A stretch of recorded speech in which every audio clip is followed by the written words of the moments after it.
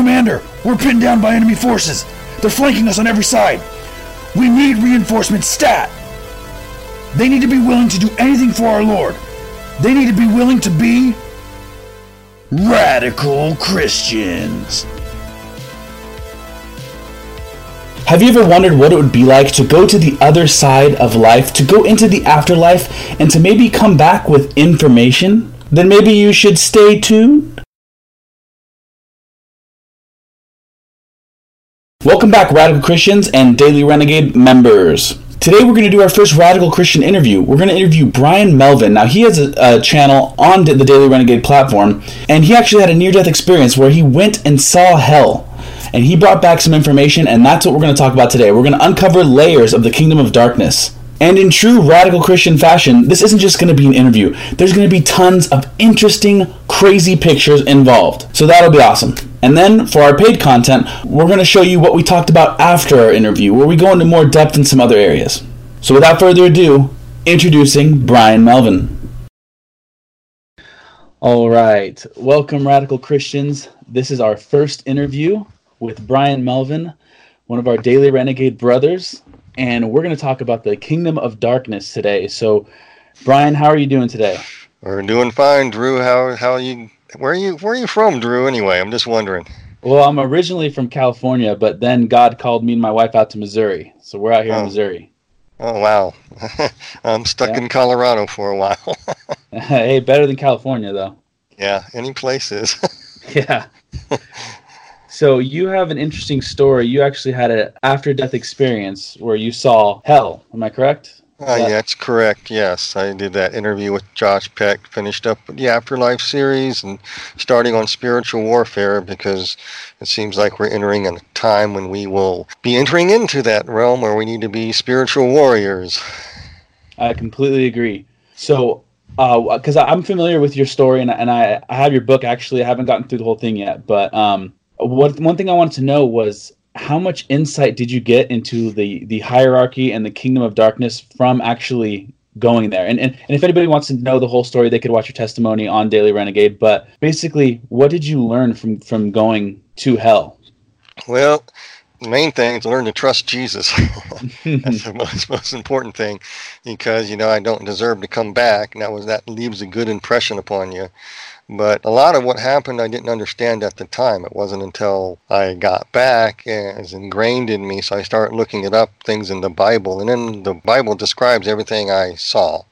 And there's one place that really started me on spiritual warfare right away, just because how God did it with me. Simply put, when I was in hell, we were walking along and I saw what looked like telephone poles extending out, and I could see in the spirit, so to speak. At the time, I didn't understand all of what I was seeing.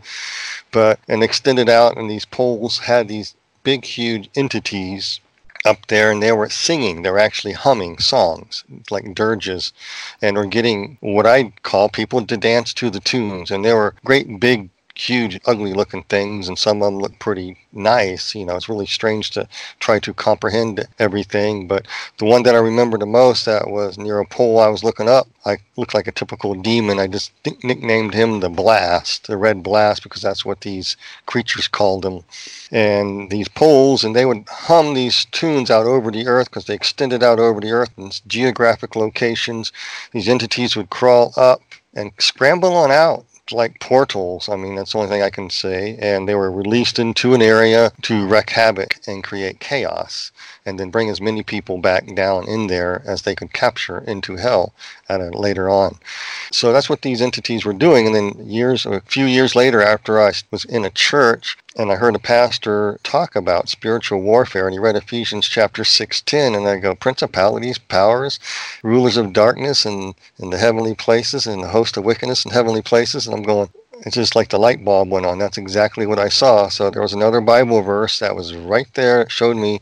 So I started reading stuff on the subject back in the 1980s when I was a little younger. And so people like Derek Prince and Leonard Ravenhill, I'm trying to think of a few others that were on. There's a lot of other people. I can't remember everybody's name, but I read on all these things about it, and they were describing exactly what I saw. But I saw the imagery that I saw matches what they were teaching on matches what's in the scripture, and I began to get insight in it because immediately I was thrown into the fray of spiritual warfare as a Christian.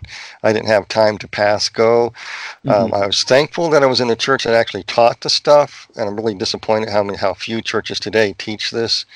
So there's a lot of people who need to hear it, and they don't know what they're up against, and so that's how I kind of got in it, Drew. Okay. So when you saw these things on those poles, would you say they were assigned to a region, or do you think they were assigned to a certain sin, or what would you think those ones were? They were the principalities in the Ephesians list. Wow. They were the head honchos. They have a hierarchy. They have second commands, third commands. It's like a military chain of command. And that's exactly what I saw. It reminded me of a very well-trained military organization and very skilled in what they were doing, and no doubt about it.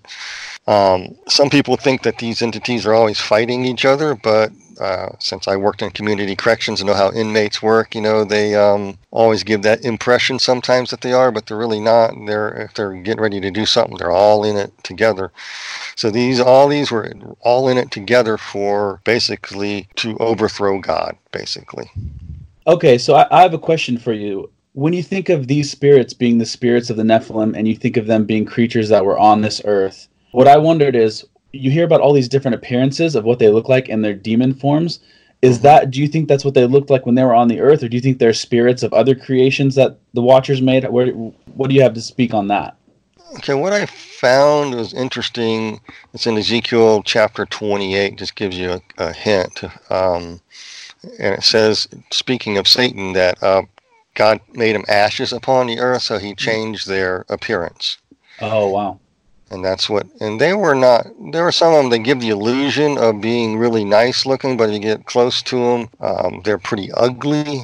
But these were the head principalities, and then their second commands over geographic locations and different parts of the earth, and they were just controlling and conjuring, and they also send reinforcements to each other. It's kind of hard to explain, and I wish I had a way to draw it out so people could see it, but it's kind of hard to explain, but just the Bible says it better. They're principalities, they're in the second heavens, they call in reinforcements, they go out and they do a task. And that's exactly what I saw. I wrote in my book, I called one of them, there was an entity that was about eating out people's conscience through sexual sins. And man. Could you tell if they would attack believers and non-believers alike, or if they attack both? They like to attack believers, especially when believers don't know how to fight.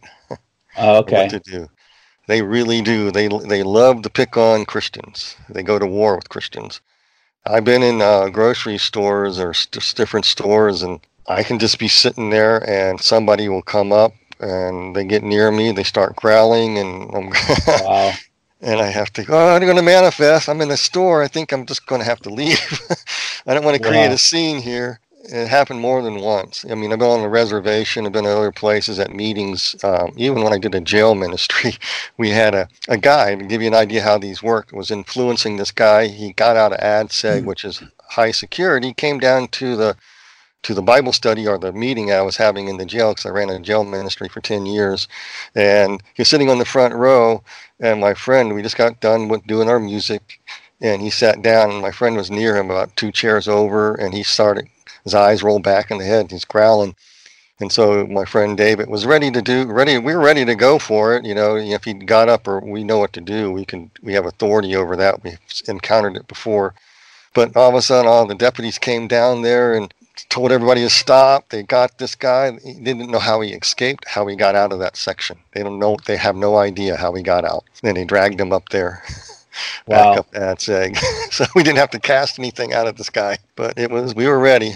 But yeah, so it's just a matter of, if they know who you are, it's like what they said to the sons of Sceva: Jesus we know, Paul we know, but we don't know you. Yeah, that's a very good verse for that, because they knew right away who was a counterfeit and who was an actual, had a relationship with Jesus. Yeah, it's the most important thing to have a relationship with Jesus. That's the most important thing. I know one of the things that they like to do. Well, deception and seduction are two of the major tools of the enemy. So when you saw the appearance of these things, could you tell that there was a seductive type quality, or that they had that ability? Hmm. Yeah, there was a place that I talked about, and to Josh, I think in his interview, I talked about it before in my own videos here that I did for him, is there was a certain area, and I wrote about it in a book, and we were walking in this area, and I caught the dark corridor, and there was like green dilapidated drapes hanging down, and things like a corridor, and people being escorted into these cubes, and we're walking along. We got, I don't know, I'm trying to think of the distance, maybe 300 yards from an apex or an entryway where people were coming in, and these big tall entities there. Those were probably some of the fallen watchers, wherever Wow. this place was, because they were chained, but they were big, they were tall, and they were not very nice looking, but they had such a seductive quality. And I mentioned it several times. It's almost a sexual type of quality, Wow. but it's a seduction. It was like very nice and sickly sweet, but somebody with a knife behind their back, ready to stab you in the back or gut you without you even knowing it. I mean, that's how mean they were, and they knew everything about the human psyche. They knew Wow. exactly how to manipulate. They knew everything what buttons to push, what things they could do. And I always thought, in my mind, if these things ever got loose back on Earth, boy, I don't know if people will have a chance. And then I end up reading in the book of Enoch. I know Enoch's not scripture, but they're after 70 generations. I got Hmm. this go down on my notes here. Enoch, I can't remember what chapter it is. It says, "Will bind them for 70 generations underneath the rocks of the ground until their judgment and their consummation, until the eternal judgment is concluded." So whenever that 70 generations is up, they're coming back. Yeah. And I think that's going to be, I don't want to be around. Yeah, I tried to do the math on that for the video I'm actually making for this week, and I had to stop. I'm not the best with math, but I was trying to figure out when the 70 generations would have ended if it was around Enoch's time. But who knows? And with the big boom in technology that we've had in the last like 200 years, who knows if that's from other ones that are influencing. When those big entities you passed that you thought maybe could have been the Watchers, what did they look like to you? Well, the one that I remember the most, I mean, they were sitting down, like lounging, and they were like, I don't see my hand, they go right or left to the people, and then they would direct the people. Wow. And then there were like three of them there.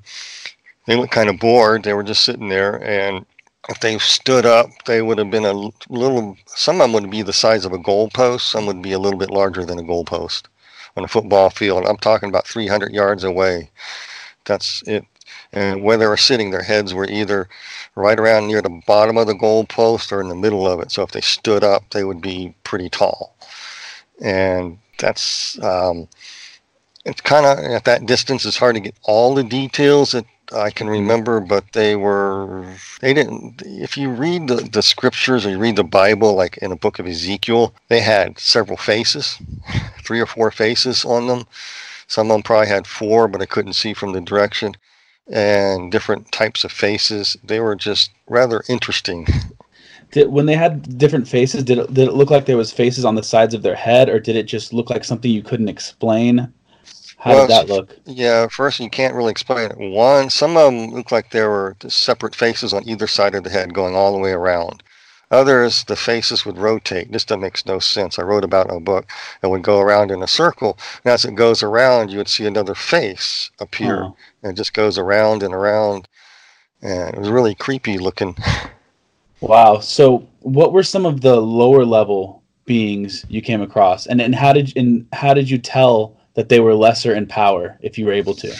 Well, there were different sizes. The smaller Okay. ones were more smaller ones than the larger ones, and the larger ones had more power. So the taller they were, they had more power, and the shorter they were, they had a little less. And so it sort of, again, like a military hierarchy, Now, I where remember. rank was by size. Okay. And did you see any that you knew were bound to a certain type of sin, or their job was to influence that type of sin? The ones on the post up what I saw on the telephone pole, I call them telephone poles. Yes, some of them were. Some of them were in charge of those, and other ones giving out orders to do things to particular sins. Like I said, one had more of a sexual type of sins and stuff, different types. Okay. So let's get into some of the backstory with these things, or some of the deific masks they would have worn throughout time. So first of all, what is a deific mask? Okay, let me kind of back up so I could try to get some people on the same track on this, because some people haven't heard this. Yeah. But I want to give a shout out to Gary Wayne and Chuck Missler, of course. I grew up with Chuck Missler, listening to him, but I always was kind of hesitant because I always felt the Lord says you need to read some occult literature to find out what the stuff is, what you're up against, especially on the reservations. I was always hesitant. And then I read Gary Wayne's research, and I go, wow, he did it. So I went on Scribd and looked up this stuff, and I went, oh my, boy, did I get an education right quick. And so I will share a little bit about that just here. So basically, I'll just go real quickly. I'm going to use the Mesopotamian pantheon, and there are 7 who decree. I call them fallen angels. You have Anu, you have Ninharsag, Enlil, Enki, Nana, Ishtar, and Shamash. I call these are the top 5-star generals of a military hierarchy, and they have different roles. And underneath them, they have male and female counterpart. Ninharsag, and then of course you have Iana or Ishtar, the female aspect. But they also, Enlil had Ninlil as his second in command, and so forth, etc. They had that. So this is very important. First is that there's no male or female. These things don't have that type of workings. And the male symbolizes the top general, and the second command is represented as in the female role in command. In fact, I always, the Lord told me a long time ago to pay attention to signs, symbols, names, and meanings. Just look at everything. And so I look at the Hebrew root of the Hebrew language. The Hebrew root has pictographs, and they have pictograph for their letters, and the letters translated father and mother help kind of, in a really interesting way, give you insight to how these things work. Well, father is Abba. It means strong one of the house, or over the house is basically over the house. I mean, the house is mentioned twice because there's 2 B's. It's Alf, what's one, it means the strong one. B is Bet, which is means the house, or the strong one of the house, the one who divides the house and creates order over it. And mother is E-M, it's M. E-M, that's how you pronounce it. And it means the other strong one who controls and manages chaos. Wow. And so you get the idea. So you have Anu and Ninharsag. You have one, I manage the chaos, the other's in charge, and the other person, the other entity manages the chaos. And so I always, to understand what a deific mask is, each one of these entities have mask. And so when you study these things, I mean, they go by so many different names, like Ishtar, Iana, Diana, Artemis. I mean, they're an Aphrodite. They're all the same being. And then I did my Old Gods series, and I touched on some of this out of the book of Revelations, chapter 2 and 3 on the 7 churches. And I was watching Derek and Sharon Gilbert on their Skywatch TV Revelation series. I think it was on Smyrna. They were talking, and she kept mentioning, that's Artemis or whatever. It had another finger puppet. I'm going, finger puppets are more than finger puppets, because this is what the occult calls them. For example, the city of Ephesus, patron deity was originally Artemis, and a temple was built there for her. But by the time of Paul, as the book of Acts talks about in Acts chapter 19, verse 24, so forth, etc., mentions the temple was to Diana. So the Artemis mask is devoted to do something. So what exactly is a deific mask? Okay, deific mask, this is out of some occult literature, because they used to call, a long time ago, these as veils put on people, or whatever. A deific mask is a symbol or archetype for the god or goddess or demon. It's their power, their energy. It's a single attribute that a worshiper absorbs into themselves as an occult person, or they release into a geographic location, the whatever that it is that they want. So that's what a deific mask is in a basically nutshell. So would that be like if a principality wants to influence an area towards a sexual sin, they would take on the personage of a deity that is sexualized and that specializes in that area? Yeah, right. That's exactly right. So I wrote my own definition out of a deific mask. It's a specific individual representation of a god or goddess's power, energy, which consists of specific individual aspects of their character trait that are released and absorbed into an area or into a worshiping occultist themselves. And think of Aleister Crowley. He had lamb. He channeled lamb. He wore a deific mask of lamb to channel.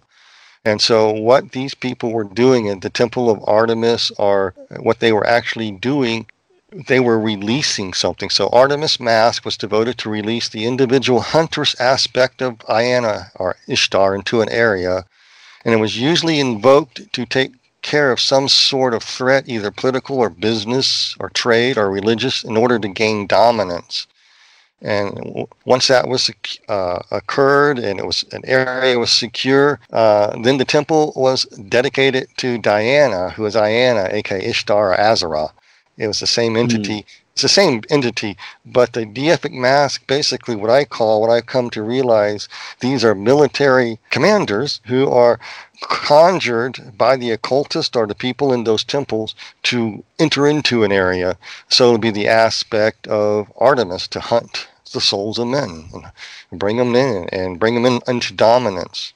And so the priestess or priest would invoke that specific power into an area.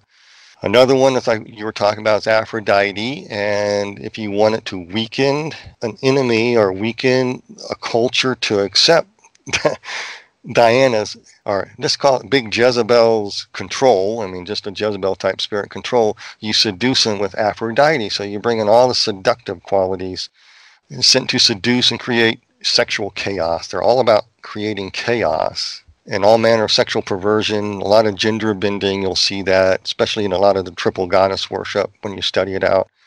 The triple goddess worship, as far as I can discern, would be Ninharsag, would be the old crone or the grandmother. Then you have, it's either Ninlil or Ningal. I'm leaning toward Ninlil. Enlil, second in command, would be the mother, because she was called the mother of the gods. And you have the young warrior princess, which was Ishtar. So you have the grandmother, the mother, and the daughter, and the triple goddess, and all aspects of that, So they all involve gender bending. They all involve male castration, all kinds of blood rites. I won't get into that. I don't want to make everybody sick. what they do, but they all geared toward releasing demonic hordes into an area. I call them divisions or brigades, loosed. And one or two of these entities can cover a large territory, and then they bring up all these little ones, like I could see climbing up out of those poles, different sizes, and escaping to do that task to capture people. Seduce them. So you're saying that the pole, that was the portal? Some sort of portal device? Yeah, so later on, years later, I got introduced to portals. And, okay. And so it's not by choice. I wasn't looking for it. So especially on the reservation, we go to some of the medicine ground and stuff. And I noticed that some areas, when we take some people there and who haven't been to reservations, I take them to the original medicine ground with a couple of friends just to see if we don't say nothing. And they say, man, I got a headache. I feel sick. I'm scared to death. What's going on? I go, you just entered Demon Central. It's kind of a polite way to haze somebody. I'm sorry. but we tell them, we pray for them, and it goes away. If they can't handle it, we'll leave. But we want to say stuff is real. That is a portal area. They conjure stuff. They do their rites. And it's like a territory, and that's in the spirit realm. That's what cultists do. And they're circles, and they open up these portals for these things to come out to assist them. So are there spots that are specifically designated for portals, or can you open it based on what sin you do, or what ritual you do in an area? I think all three. Oh, But wow. first, there's major ones like I seen on the reservation. They can be closed, but these people will open new ones. Wow. And the people who practice the occult will open up areas, and they can open up in their own home, small ones, large ones, whatever. They know what they're doing. They actually do, according to their literature. They know more about this stuff than we do. Nothing to be afraid of because we have power in Jesus, but I mean, if you don't know what's going on, you don't really know what's happening to you. I mean, this stuff is real. Yeah. So on the reservations, have you heard stuff about skinwalkers? Yeah, yep. I've heard quite a bit about skinwalkers. Also, shadow people or slender man. They call them we call it owl woman, but Oh, wow. they call it tall man. I've encountered these things quite a bit up there, and I found out they're all over the place. And I'll just talk about shadow people for a second, Okay. or tall man. These are actually conjured out of these pits, and they walk. And at night, when you're driving along on the res there, and I'm looking around, and I can see, shapes, actually dark shapes, and you can feel their presence. I just rebuke it and just start singing Jesus and singing and praise, and they just take off. And they're usually actually very small. I'd say small little, I call them triangle and square shapes, but they give the illusion of people, or tall Hmm. people, and they're basically sent on a task to kill. And so in a town up there, I was working, we just started in a town in South Dakota. We just started ministering up there, and I was talking to a good friend of mine. He's recently passed away a few years ago. But since I work with Sheriff's Department, he was also in the State Patrol. He retired from that, and he was working up there on the reservation with the people. So we know some of the sheriffs and some of the native police up there. And so they have on video an ambulance call where the ambulance door slammed shut and a girl was getting attacked and bitten. They could see it, but they couldn't get inside of the car. And so, she was pretty tore up. Another time they saw a tall man and they actually chased it down the street, and then they stopped at the edge of town. It's not a big town, and they pulled off side of the road. They looked at each other. What are you going to do if we catch it? And so you have, actual police reports, but people, they keep quiet about it because, people don't want to realize how real this stuff is. Now we have here where I live, or it doesn't matter where you live, these things are there too, because you have a lot of kids, they see Slender Man, or they see the thing. And what usually happens, I had them come in and try to attack me a couple of times, and I'll describe the attack. They'll come into the room and you feel, I call icy cold fingers of fear. And sometimes it might be accompanied by sleep paralysis. It's really intense fear, and then you really think of suicide or think of death or whatever. You don't want to live. And there's all kinds of thoughts in there.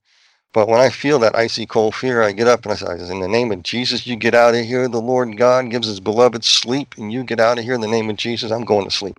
I usually go to sleep and sleep pretty good. Mm. But, you just know your authority. And if you know Jesus and you have a relationship, they'll leave. They'll just leave. And a lot of people don't know that. And so I've been encountering for many, many years, 30-some years, with kids who see these things and are attacked by these things. And now the new name is Slender Man. Mm-hmm. So it's just these entities being released to capture people, to basically make their life miserable, to kill them. So when it comes to sleep paralysis, do you think that is a specific group of them that does sleep paralysis, or do you think that they can all do that? Who do you think are the ones that affect that? I think, in my personal opinion, I think there's a group of them that specifically does that, but it's a large, probably a couple of divisions maybe, or maybe a whole army full of them somewhere, and they can go worldwide. Some people think that one demon attacks one person at a time. No.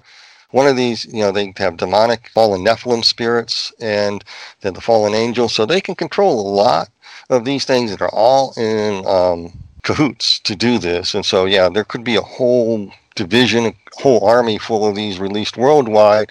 A few of them could be affecting maybe an entire, community. I mean, some people don't realize it's not just one little demon sitting on your shoulder talking to you. He could be talking to other people. You gotta Ahab was deceived by a seducing spirit. The one spirit seduced 400 prophets of Baal. So there you go. A lot of them can do a lot of damage. So if they come in, particularly to attack somebody, they're probably sending some of their lower order ranks. The ones I've seen are small, but they look large. And I've seen horses, animals go nuts when these things approach. Wow. So animals sense these things. Do you think they can see them? Or just I don't know.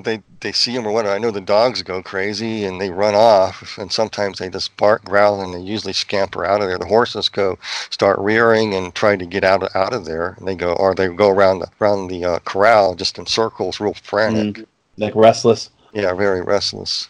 So, from all your experiences in this realm, what have you seen in pop culture, or what have you read? First, I'll ask you, what have you seen in pop culture that you recognize? You're like, that's a demon. That's a direct depiction of something I've seen. The only things I could say would become close would be the Lord of the Rings with the orcs and the Uruk-hai. Oh, wow. Close. Not it's close, but no cigar kind of thing. Okay. But it's closest, because the only difference is that they're like Gollum. They're very agile and almost spider-like. They can go up walls and stuff. It's incredible, and that's kind of what they're reminding me of. Others remind me of ancient pagan deities. The more I study them, I go, wow, some of them look like that, Lamasees. So like you've seen like the four-legged. So what does that look like with a human head and the four legs? How would you describe that? Well, the difference was the head wouldn't necessarily be human. It would transfer to different facial features. It's really hard. And one minute they look really nice, and next minute they show you what they are, and it's like, and others, are insect-like. Others I call my book look like some of the demons, or look like rotting vegetables, but that's just what I saw. I mean, I've often wondered with the Watchers sinning against like all of creation, if they sinned against trees too and made some sort of perverted version of trees and perverted versions of, other life. It's quite possible, to tell you the truth. It is possible.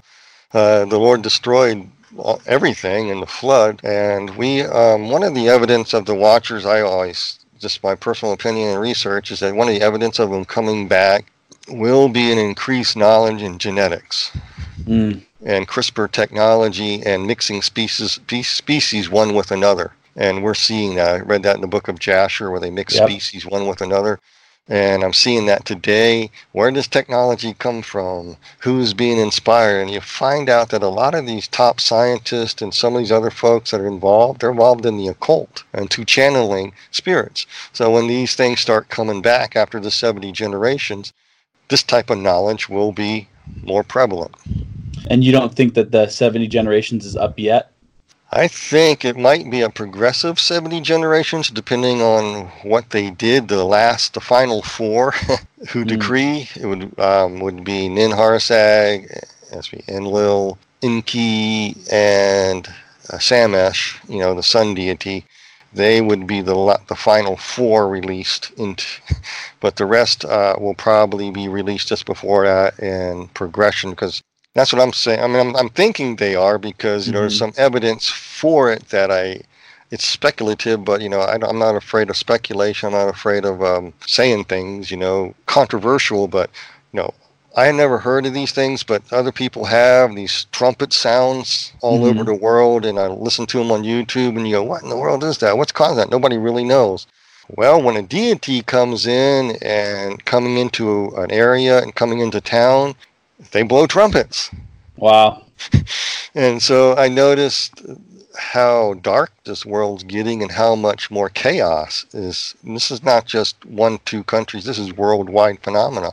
It's just building, and I can feel it. I'm beginning to feel some of the presences I felt in hell, which was that seductive quality, as well as I kind of feel this stuff coming back and influencing people and whole areas. And I'm seeing people going into insane rages against goodness, and they just want to destroy it. Oh, yeah, like those abortion doctors that they confront them and they say, like, yeah, I do kill babies, and they get really intense. Oh, yeah. It's just man, that's a demon. That's a full demon. That's a full manifest demon in those guys. Yeah.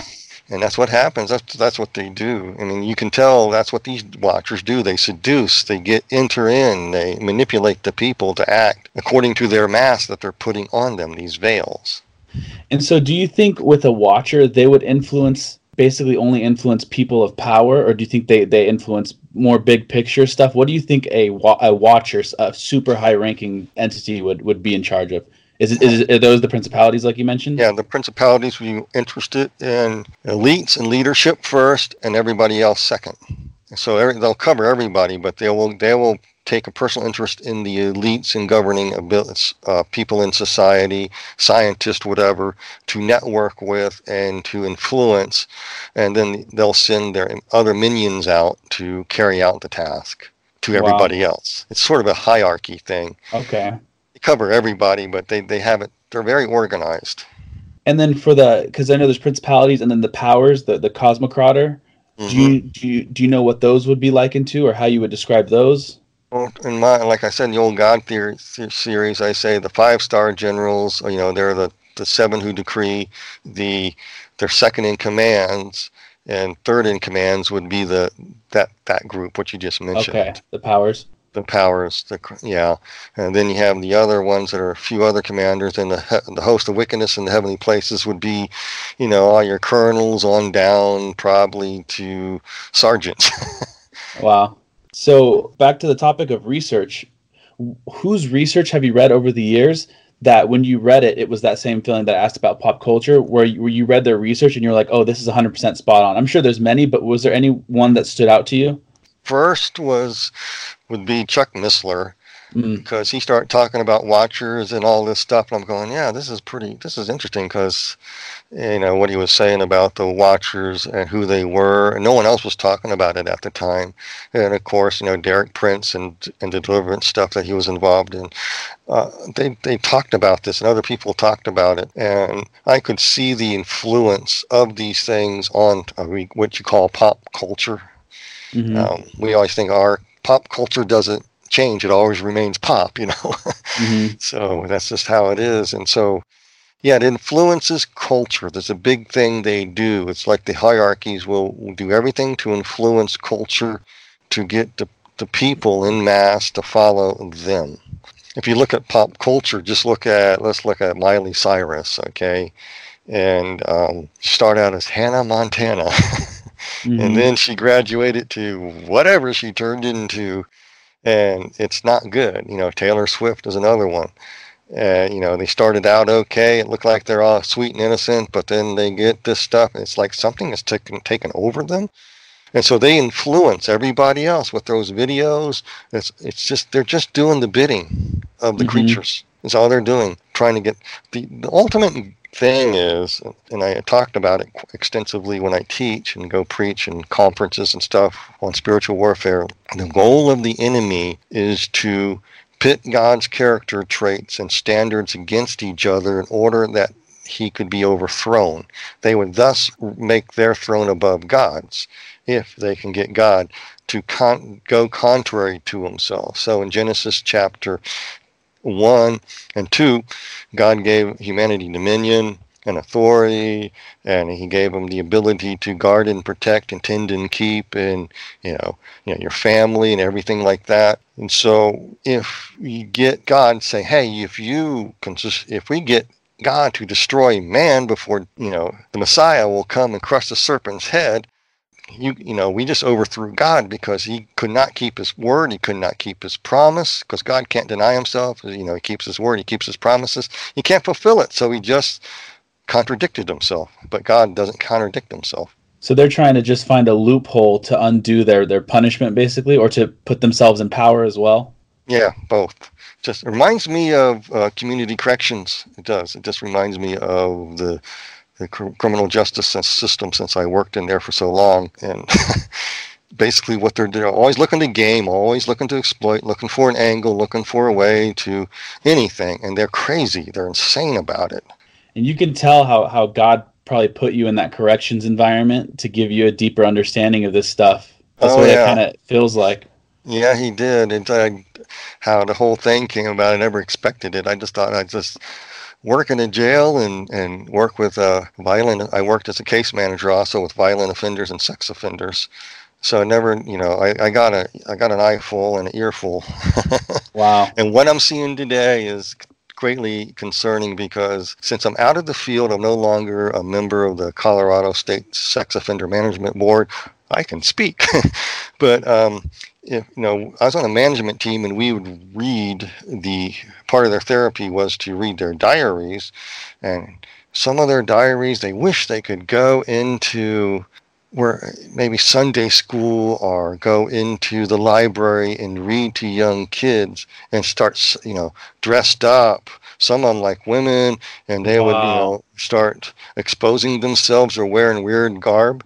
And I'm sitting there going, man, when I talk to some of the head psychiatrists, one of them mentioned to me, she says, I wish we could do exorcism. I go, what?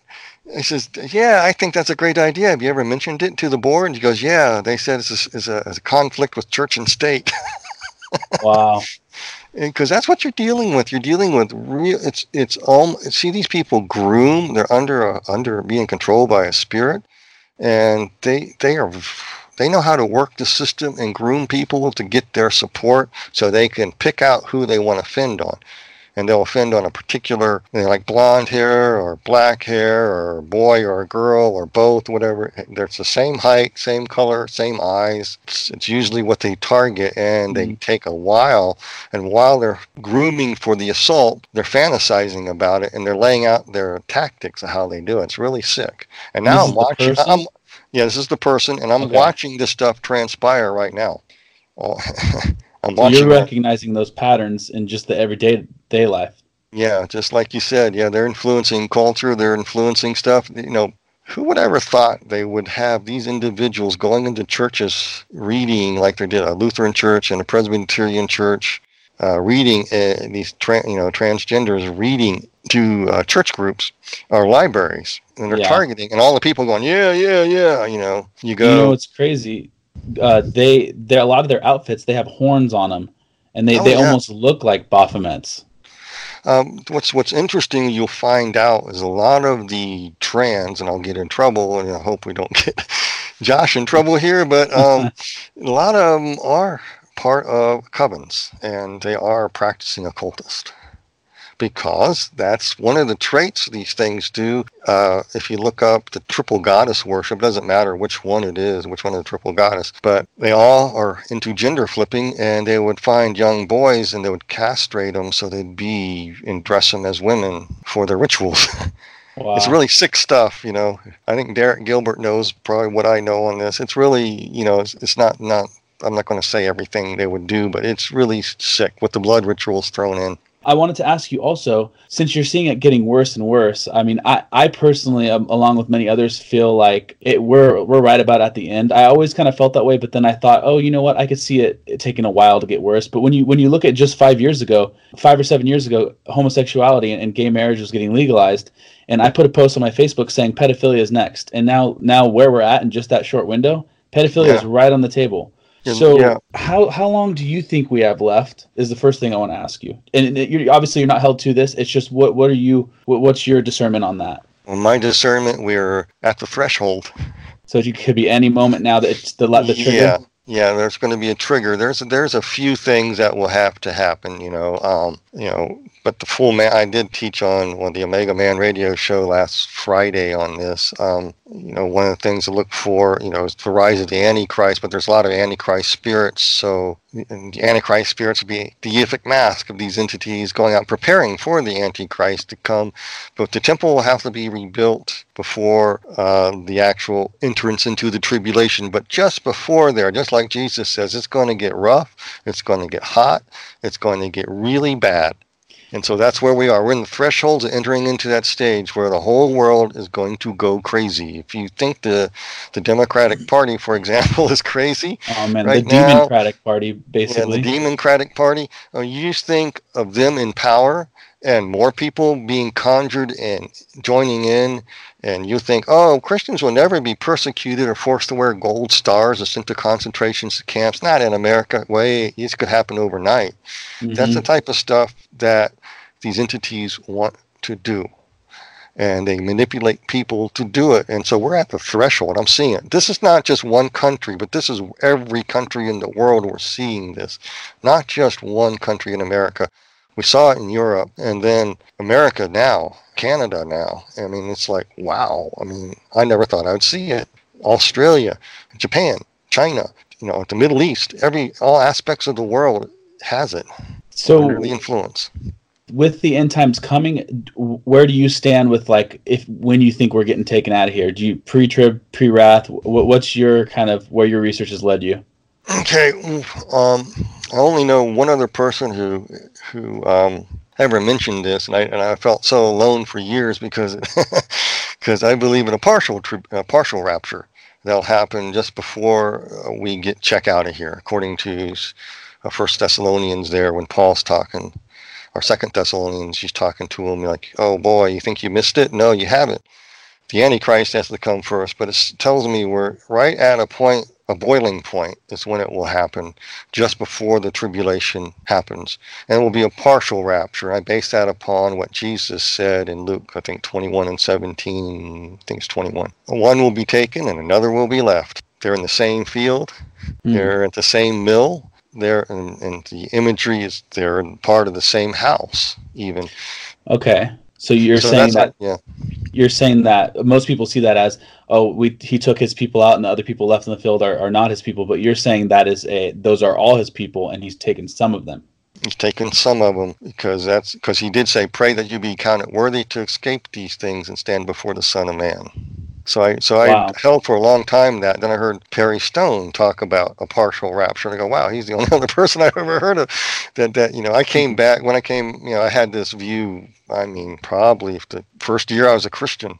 And another thing that you will note just before the time of the end, Revelation chapter 2 and 7. Everybody talks about dispensational periods, which they are. No problem with that. But it's also, if you go to Peter, and also this principle in the Bible where judgment always begins in the house of God first. Mm-hmm. And so Revelations chapter 2 and 3 is the state of the end time church in the end times. And there's 7 groups or types of people. They're different extremes. There's the moderates to the extremist versions of Ephesus type people or Thyatiran type people. And those are the people in the church. And so when you read that, they're all, 5 of them have to repent. And if they don't repent, it don't bode well for them. It really doesn't.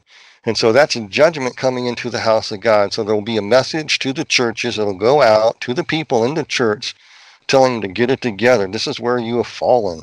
If you're Ephesus, you got into control and domination. You left your first love. In other words, you let Diana, the seductress aspect of that deific mass, to come in there and seduce you away to accept her controlling people, and these are very legalistic, controlling type of people. And then you have the Pergamum type, where Satan's throne was, and I don't have time to go into all the. Mm-hmm.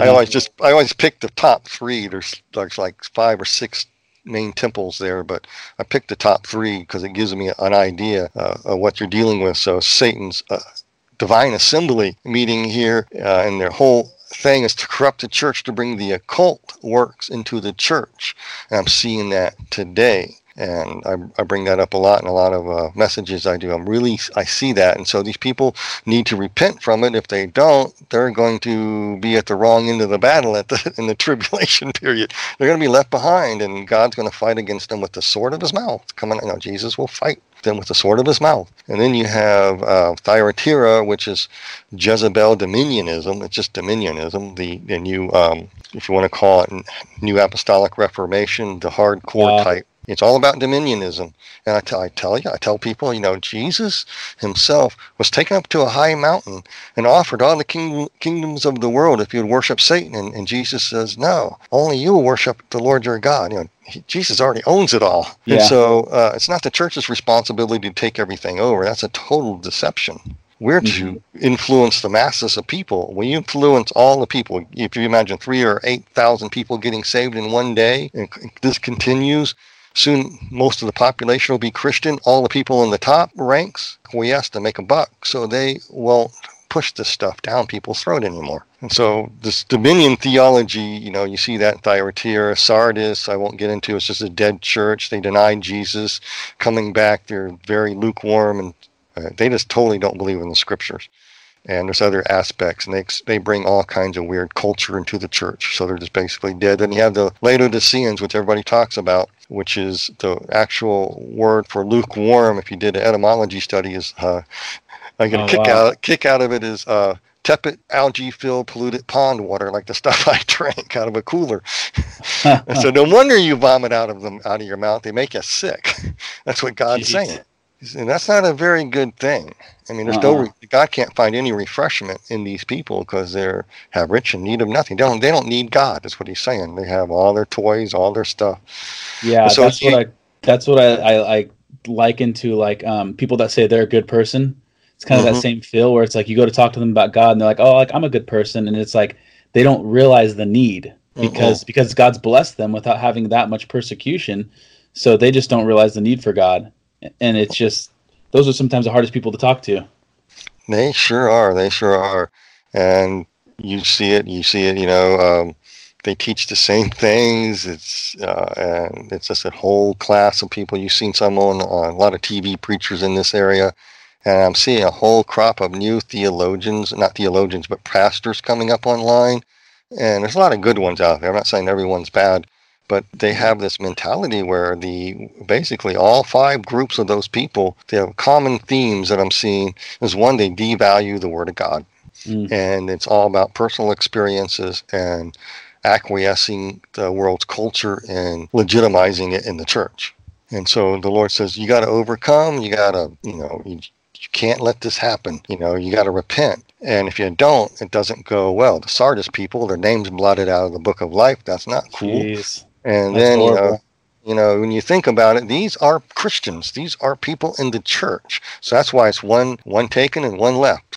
Wow. So one thing I wanted to ask you about is I watched your video about you approaching God. You had your near-death experience and you were approaching God. And a couple things that stood out to me that I'd like you to speak on, it was how you felt love going up to him, and then that feeling switched. And then after that, I really wanted to ask you, ever since I heard that, about the hood and what it looked like that he wore and why he wore it.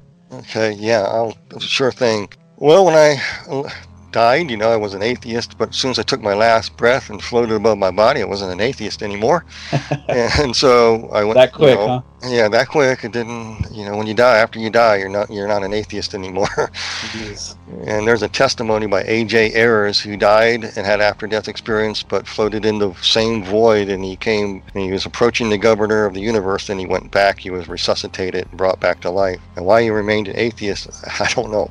Wow. But when I was going I went through a void, like I mentioned in my testimony, going toward a light. At that time, I knew nothing about any of this stuff, and I could hear all this heavenly music being sung to me, proclaiming all the mysteries of the universe, so to speak, and it's like the Lord speaking to me too. At the time, I couldn't quite tell I know who it is now in hindsight, but speaking to me.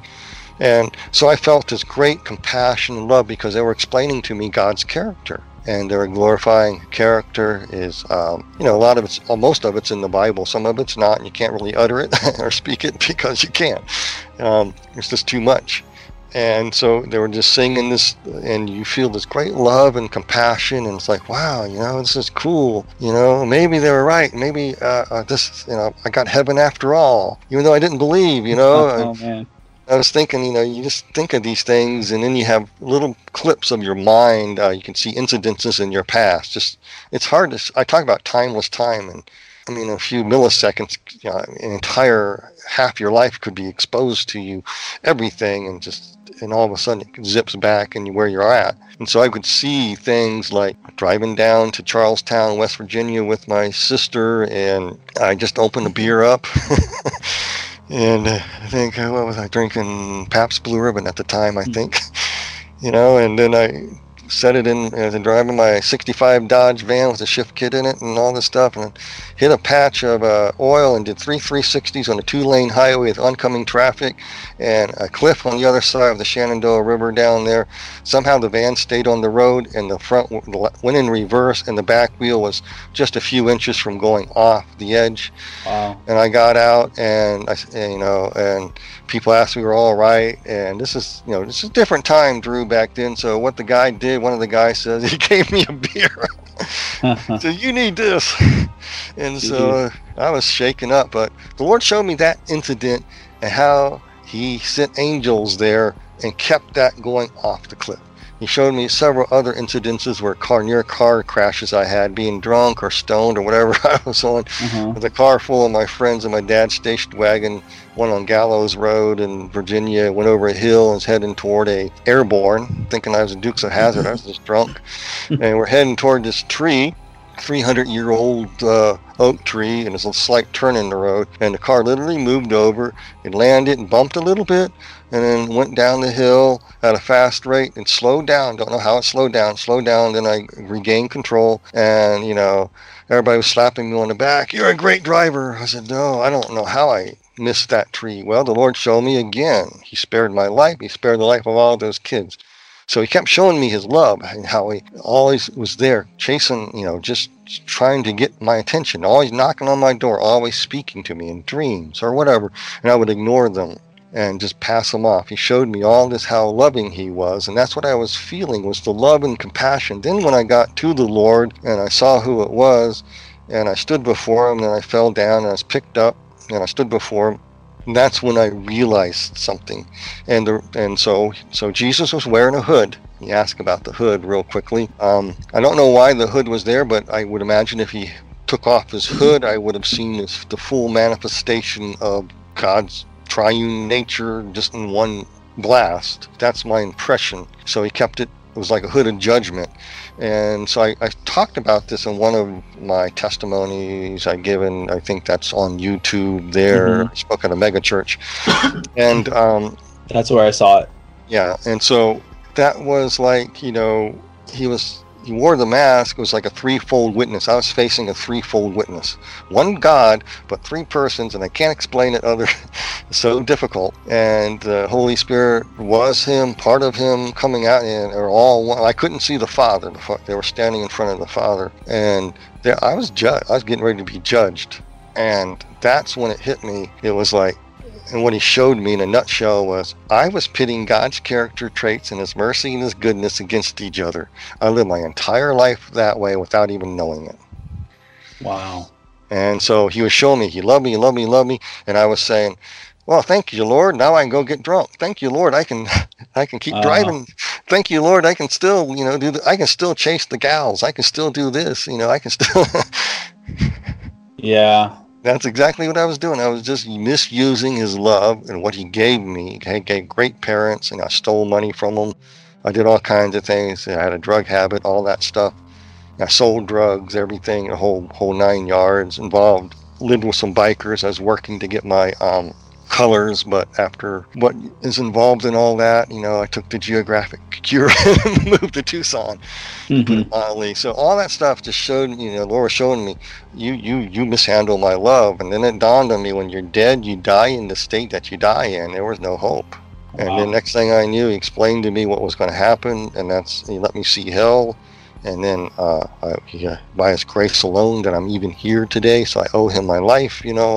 I can't turn back. I really can't. So, but I was facing that threefold judgment, and the hood was protecting me from that final judgment, I would call it. Did you get to see what the hood looked like? Yeah, it was, Jesus was, the light coming out of Jesus, it was white, and he had a sash around him, and I think it was gold. I think I have to write it in my book. I have to look now. But, and it was brilliant light, but he had a hood on, and I could tell he could see me. It was covering his eyes. I could see his beard, and it looked like, places were plucked out. I could see blood. It was like what he was showing me. I could see the holes in his wrist. It was like I pulled his beard. I crucified him by by pitting his nature against himself in order to get what I want. It was what I was doing, exactly what the demons do. That's exactly what, it was so strong to me, and I felt like if I could ever get out of there, this is what I tell people, so I have been. Wow. So when he showed you the times where he was there and he saved you, did you actually see what it looked like? Did you actually see the beings there stop it, or did he just give you the understanding of? He gave me both things. Well, one, I could see what looked like big beings standing around the car as the car was moving in the air. Wow. The others, I just knew that they were there. Okay. It's like Michael Heiser might, get a kick out of this, but also understood that they got their commands from the divine. I call it the heavenly council, and they were sent for a task for that purpose. And wow. then they went back, and he showed me these things. It's an instant. It's all in an instant. It's crazy to think that there was a courtroom setting and a meeting where they said, go down and save Bryan Melvin from crashing that car. Well, save my sister, sends all those people in the car, everything like that. So to wrap it up here, what is the most important thing out of everything you've seen, everything you've understood and has been revealed to you? What sticks out the most? What's the most important thing that you've seen out of everything you've seen? Everything I see was just a relationship with knowing Jesus.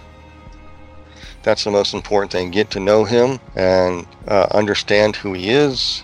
To know him basically is the most important thing, is to get to know Jesus. And also understanding his love, which is quite contrary to what most people teach. And they try, and it's no fault for anybody. I don't fault anybody for it. There's no other way people can actually wrap their head around it other than to try to correlate it to human love. You can't. You just can't. Mm-hmm.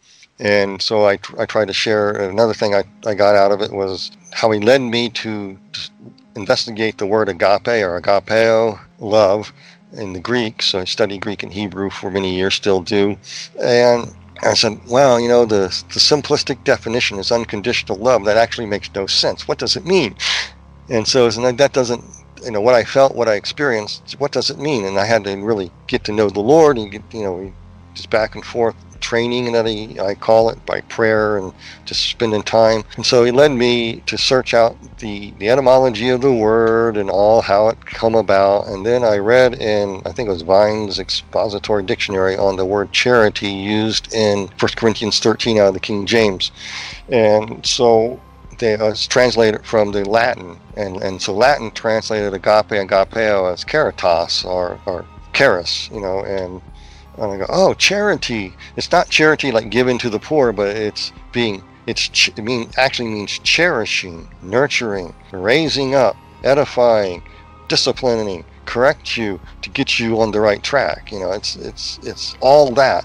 So it's an unconditional love that cherishes and nurtures you and trains you up and gets you on the right track and gives you free moral will to boot. Because God is just. And so it's all wrapped up in that. That's God's love in simplistic terms. And that's one of the most important things I learned, so I don't ever take advantage of it again. Because that's one thing that stuck with me, because I did in my pagan life. That's what I did. I took advantage of his love. I never to do that. Yeah, that's great, man. That sounds just like a true father. That's what I kept thinking when you're saying that. Raising up, disciplining, unconditionally loving, giving a choice. That sounds like a true father. Yeah, and that's what he calls our Father in heaven. He's not our judge in heaven. He's, as a Christian, some people, I deal with them, I try to counsel them, God's out to smite me with a baseball bat. I did something wrong today. I had a bad thought. I'm going to do penance. I'm going to throw rice on the floor and kneel on it for 5 hours. That'll fix it. I'll feed the pigeons today. That'll be my penance or something. Man, so where can people see you? Are you speaking anywhere anytime soon, or? Yeah, I will be speaking at the Cheyenne River Reservation at the Cheyenne River Motel up there on Friday and Saturday, and then on Sunday we're at the Landmark there in Eagle Butte, South Dakota. Is where I'll be this next weekend. Okay. I don't have anything scheduled that far out yet right now, so I'm just seeing if my schedule will get filled up with any invites anywhere. So right now, that's what I have on my agenda. I usually go to the First Nations peoples where I minister the most right now, because that's where the God sent me. And you get a dose of education working with the folks up there, because they're not afraid of talking about spirits. They have to deal with this stuff, so. I bet that's refreshing from a lot of the people we deal with in our day-to-day life. They don't believe in anything. No, they don't. And yet, I talked to a couple of people. It's like, geez, they got so many critters, I don't know what to do. Oh, man. And so obviously your channel's on Daily Renegade. Yeah, I'm on channel usually Monday nights. And so this last time they started a little later than normal, but we'll see, I think it's at 7 o'clock Mountain Standard Time, if I'm correct on that. That's when they start. So it'll be 8 p.m. Central and whatever is 5 Eastern. Okay. And I know you do a lot of live streams and stuff, and you have your Afterlife Facebook group. Yeah, I had that. I started that group called Afterlife because people asked me about the book, and my main Facebook page when I started was just for my family. So I kept getting all these people in there asking me questions. I go, my family's going to think I'm really strange. Well, they already do. They knew that they saw me growing up, so what can I say? But so now I just said, okay, I'll turn my Facebook page into a Christian group, so I warned the family. So I still take select people. I kind of try to screen them the best I can, and invite them in. And sometimes some bad ones slip through, and I have to delete them. One guy, he said he was a Christian, so I looked through his Facebook page and his friends, Arabic lines, AK-47s, wow, rocket launchers, and I'm going, I don't think so. Yeah. And ISIS flags. No, I don't think so. I can't read Arabic. I'm not going to hit the translation button to find out. I don't need to. Yeah. Alrighty. Alright, guys. I hope you enjoyed the interview. It was a pleasure to do, and hopefully if you enjoyed this, leave in the comments, and maybe I could do some more interviews with different people. Now, for our paid content, we're going to get into the stuff that Bryan and I talked about after the interview, some really interesting things, and thanks for tuning in this week, guys. Stay rad.